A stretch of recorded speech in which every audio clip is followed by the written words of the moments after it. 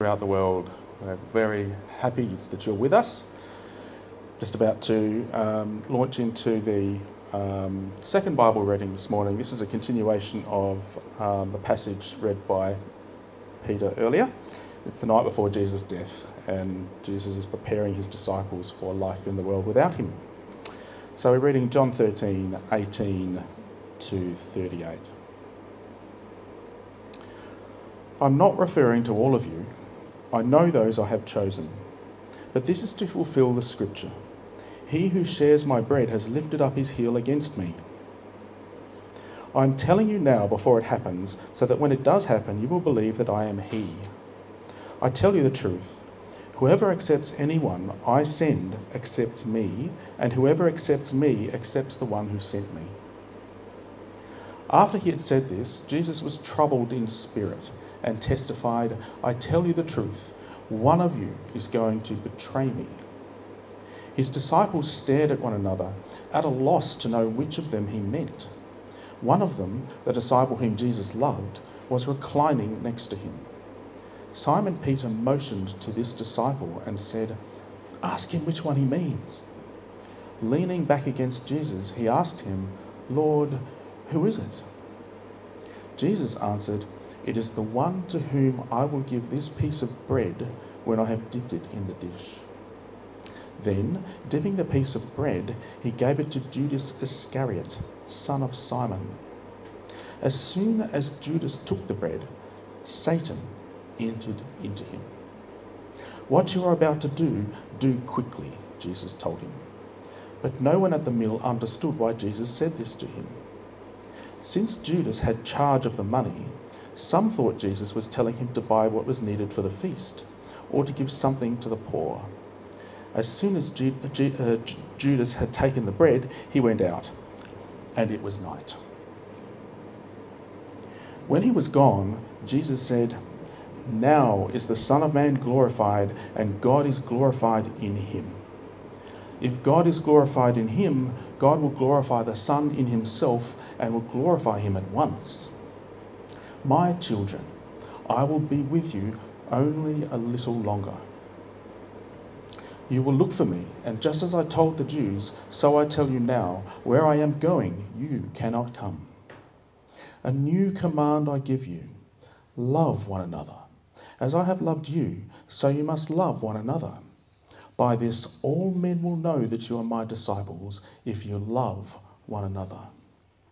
Simon Peter asked him, Lord, where are you going? Jesus replied, Where I am going, you cannot follow now, but you will follow later. Peter asked, Lord, why can't I follow you now? I will lay down my life for you. Then Jesus answered, Will you really lay down your life for me? I tell you the truth, before the rooster crows, you will disown me 3 times. This is the word of the Lord.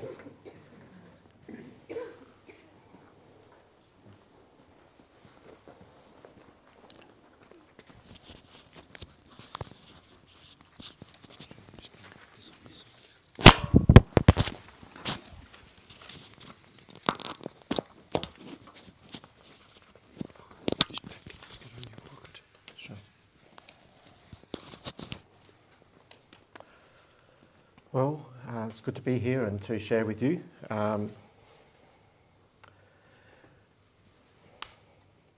Two times ago when I was here, I spoke from Philippians chapter 3, chapter 4, and talked about the transformation that we go through in our walk with Christ, after salvation.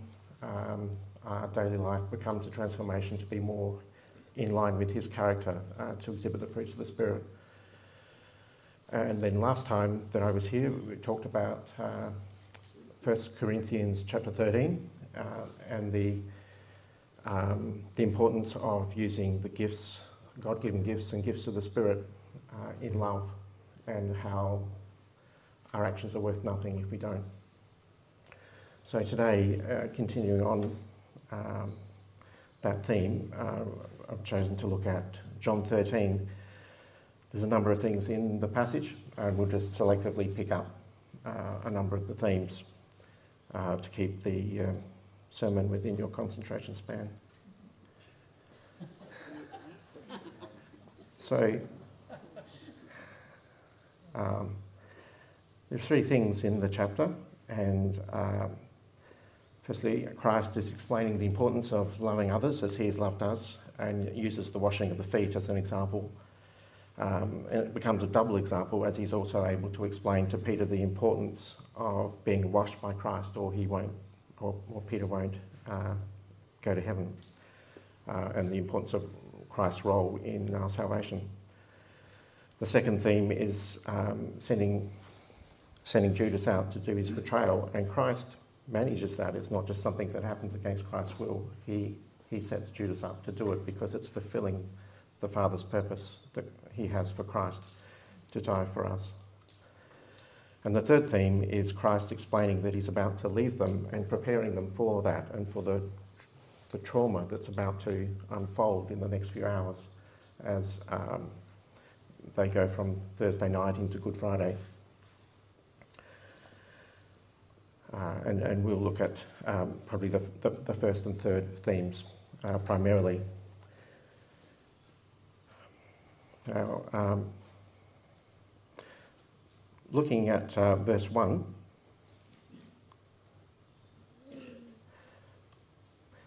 it's, well, firstly, chapter 13. It's from chapter 13 to chapter 17, there's 5 chapters all on this Last Supper. So that's just over 20% of the Gospel of John on that one night. So John's sat down and written this after after Christ has gone to heaven, and he recognises the importance of all the different things that Christ did and said on this evening. So he's devoted that much of his Gospel to explaining this evening and all the things that Christ told the disciples and did with them on that. So it's if you want to think of it this way, it's the dinner party of the ages. You know, maybe you've been to a nice dinner party with some friends and sat around the table having some nice conversation. This is the monster party, really, because of all the incredible things that Christ says and shows them. He's really preparing them for something big here. It's explaining the kernel of the gospel. It's a wonderful thing that we have several eyewitnesses who are there who've written this down for us, so we can see what Christ was on about. And there's a couple of quite unique things just in these first 2 verses. If we look verse 1, it was just before the Passover festival, so it was no accident that Christ went to Jerusalem and in time for the festival that celebrates the slaughter of the lambs and their blood being put on the doorposts in Egypt so that the angel wouldn't kill the firstborn that night. So that's the celebration that's the Passover festival is all about. And here's Christ, the new lamb, under the new covenant, and his blood is shed once and for all. So there's, God has a beautiful symmetry in how he does things. And it's just, Christ doesn't just roll up at Jerusalem and get crucified on any old day. He's shown to be who he is. And God has I guess it shows the planning that's gone into this. This is not God acting reactively. But the second sentence of verse 1, Jesus knew. And we see that again in verse 2. Again at verse 3, sorry. Jesus knew. So John's trying to point out that Jesus had a purpose. He knew what was about to happen. And so he does this. And then in verse 3, he knew something else and he does that. So it's a very intentional behaviour on Christ's part. He's not just making it up as he goes along. So we see in verse 1, Jesus knew that the hour had come for him to leave this world and go to the Father. Having loved his own who were in the world, he loved them to the end. Now, so they go from the Last Supper to the Garden of Gethsemane and pray, and then Judas comes back with the chief priests, servants and guards, and Christ is arrested questioned, beaten, and about 12 to 14 hours after this, he's crucified. So Christ isn't in for a nice sleep this evening. He's in for a rough time, and he knows it. So if a useful comparison would be some of us will die without warning. You might drop dead while you're mowing the lawn, or just suddenly have a stroke or a heart attack, and that's it. You don't get a chance to say goodbye. Others of us will know that we're about to pass, and we'll have those deathbed conversations with our loved ones, and last words, and it's a special time if you get that opportunity. This is Christ's deathbed conversation. He's got that moment to sit and think about what he wants to say to these people he loves.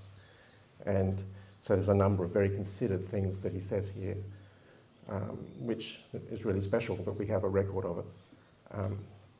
So it says, having loved his own who were in the world, he loved them to the end. That's a really kind thing for someone who's about to be beaten and crucified to be thinking of. He's not sort of saying, oh, and the way you do this, you just fix that, and oh, make sure you don't do, he's not coming out with his little list of whinges and complaints, and he's actually lovingly trying to help them to understand what the gospel is all about, why Christ is going to die, so that, as he says later in the chapter, these things, you do not realise what I'm doing, but later you will understand. What a blessing to have gone through the crucifixion and not have this evening of explanation. Would have been a lot harder for the disciples to understand what was really going on. So verse 2, the evening meal was in progress, and the devil had already prompted Judas, the son of Simon Iscariot, to betray Jesus.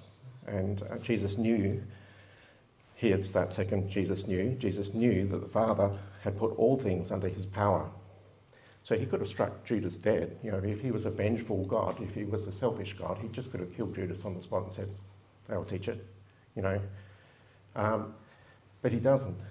He sets Judas up to do the Father's will because he knows he needs to die for our sins. So he knew the Father had put all things under his power. He's not the victim here, he's not the passenger. And that he had come from God and was returning to God. So he got up from the meal, took off his outer clothing and wrapped a towel around his waist. After that, he poured water into a basin and began to wash his disciples' feet, drying them with a towel that was wrapped around him. And he came to Simon Peter, who said, Lord, what are you doing? Are you going to wash my feet? And Jesus replied, you do not realise what I'm doing now, but later you'll understand. It wasn't about the feet. Washing the feet, as I'm sure you know, they did a lot of walking, the roads were dusty, they wore sandals, their feet were filthy. When you came to a party or a meal together, a servant or a slave would wash everyone's feet to get the dirt off so you could walk around the nice tiles without leaving dust and mud everywhere. So it's a menial task. It's usually given to a lowly servant. You don't need a PhD to wash someone's feet. And Christ is giving the example of servant leadership and humility in doing that. When I was an undergrad student at university, there was a bit of a thing about going on camp, as the church will be doing later this year, and they'd have a little foot washing ceremony or something like that. But no one was washing the dishes after the meals, And so it's important not to get carried away with the symbolism. It's really about loving each other, and Christ is demonstrating that and explaining that, and he returns to that later on in the chapter after Judas has left, when he says, a new commandment I give to you, that you love one another, and by this everyone will know that you're my disciples, that you love one another. So, if you look at that, that's as a key purpose of the foot washing. One of the aspects that might help us is to understand why does Christ say, "By this people will know that you're my disciples"?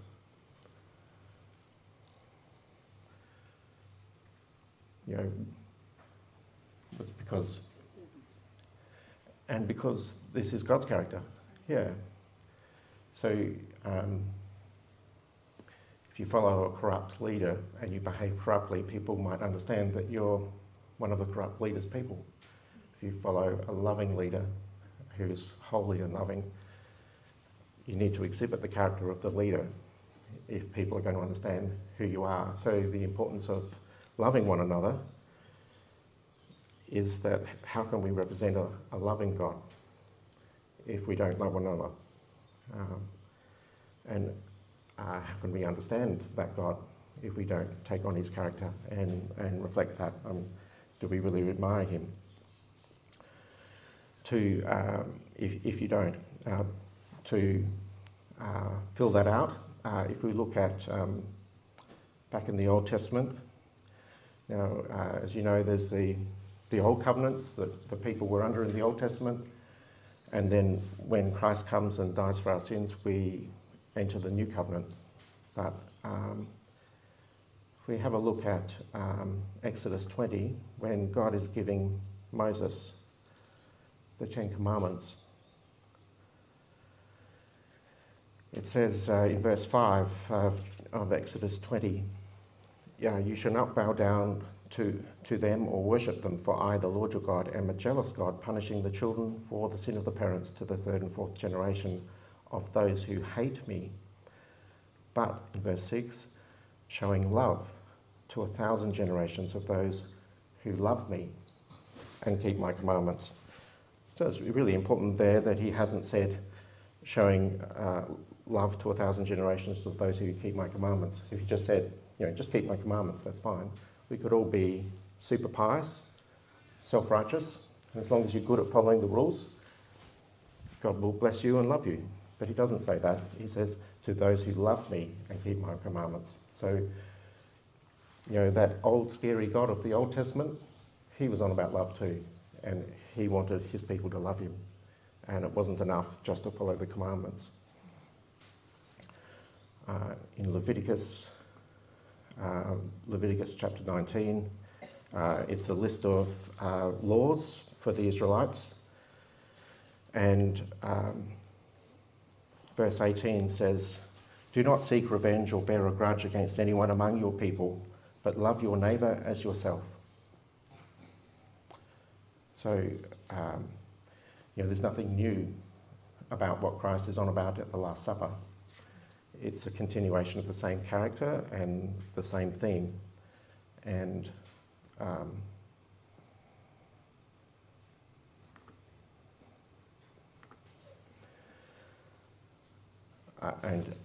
if that's the God that we have, that's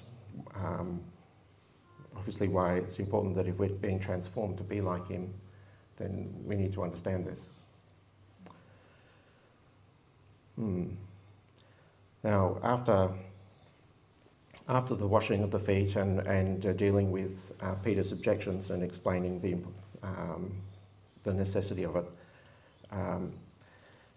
Jesus sends Judas out to go to the high priest and to betray Jesus. And without dwelling on that beyond what we've already said, then we can pick up on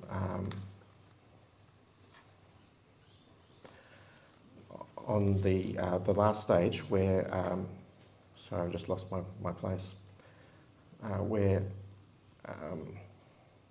Jesus, after sending Judas out, tries to return to the message of the washing of the feet with verse 34, 35, the new command I give you, that you love one another.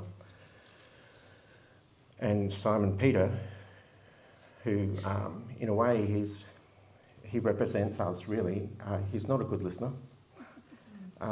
He cuts across Christ in verse 35 and says, Lord, where are you going? He's not really listening to that love one another stuff.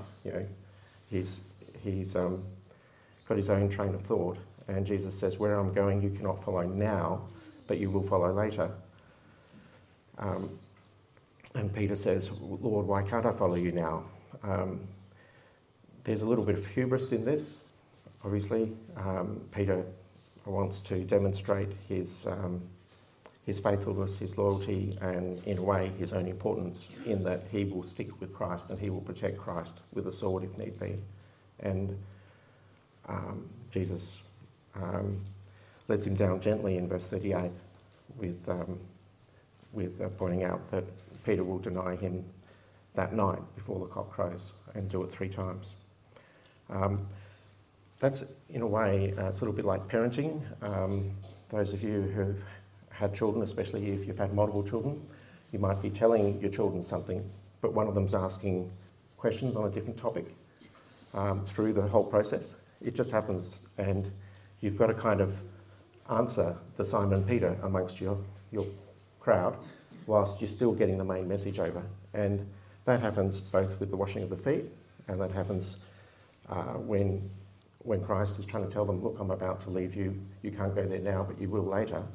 And Peter's off on his own thing, asking his own questions, and yet Peter is the leader, you know.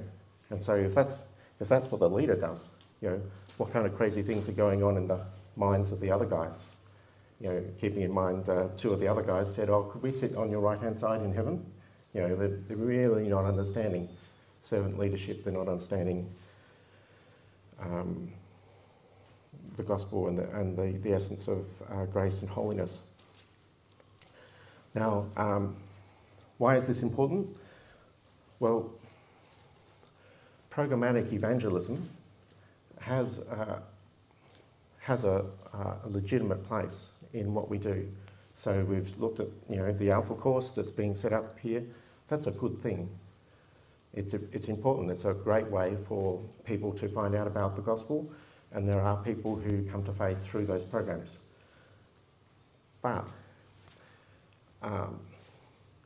underpinning the Alpha program and underpinning your day-to-day interaction with whoever you interact with Monday to Friday or Monday to Sunday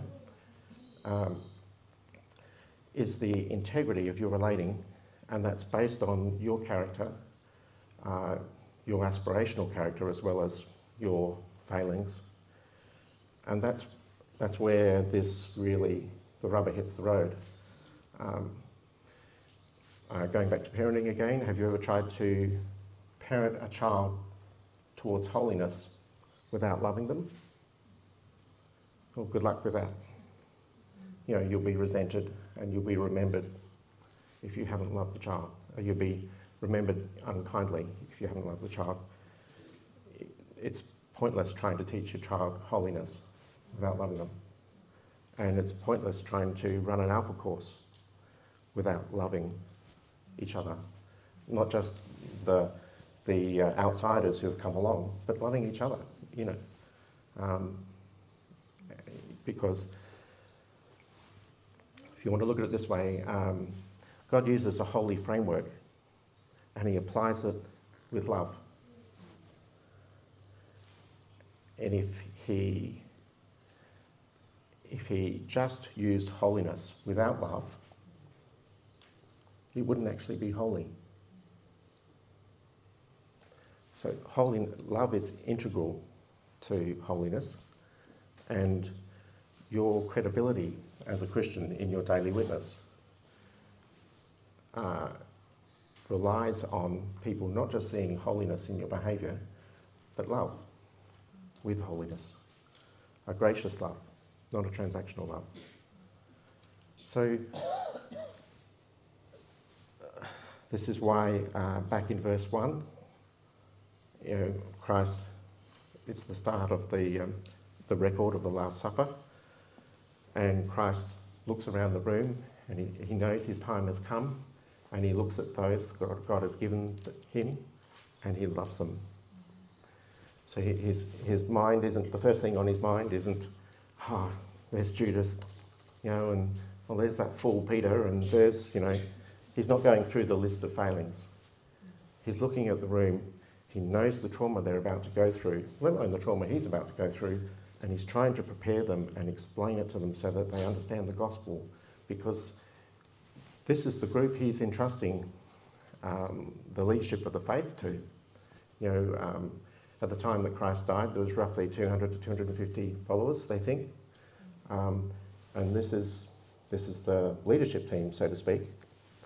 And you can see they're grasping at straws. They don't understand very much at this point. Obviously, by the time John sits down and writes this, he's understood a lot more than he probably did on the night.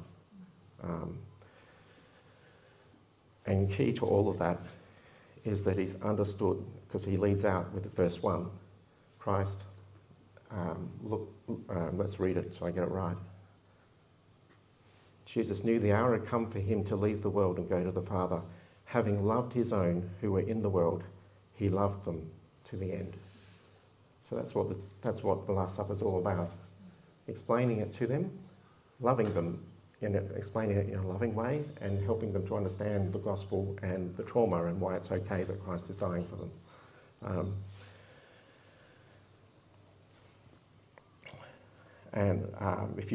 If you reflect back on my last few visits, 1 Corinthians 13, of course there's no point. It says in 1 Corinthians chapter 13,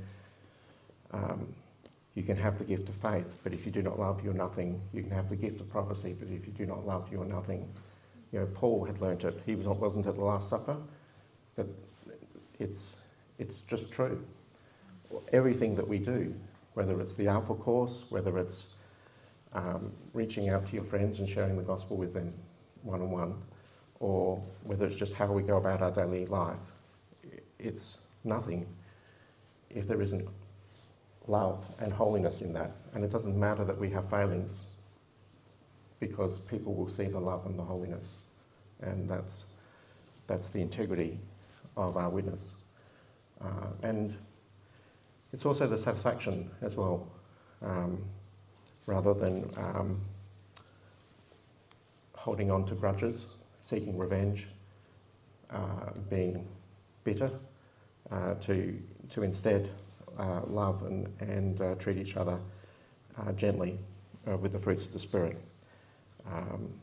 Produces a different outcome and probably addresses your problems more effectively. So we don't have time to go on to the other chapters, but if you want to read through the other chapters of the Last Supper, chapter 15, Christ gives the I am the true vine, no one comes to the Father but through me. He's using this evening as a wonderful explanation of different facets of the gospel so that they can understand what all this is about. And as he says there, you may not understand now, but looking back, you will. So I hope that that's an encouragement for you, both with the Alpha Course, and with the opportunity that you have to look after your own through this terrible event that happened yesterday. You've got, we're limited people. We only have so much, but we can look after each other with love, and as God has loved us. Amen.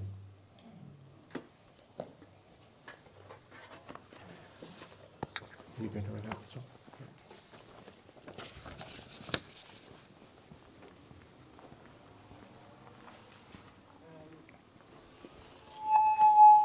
Thanks for that, Peter. And yeah, just want to say.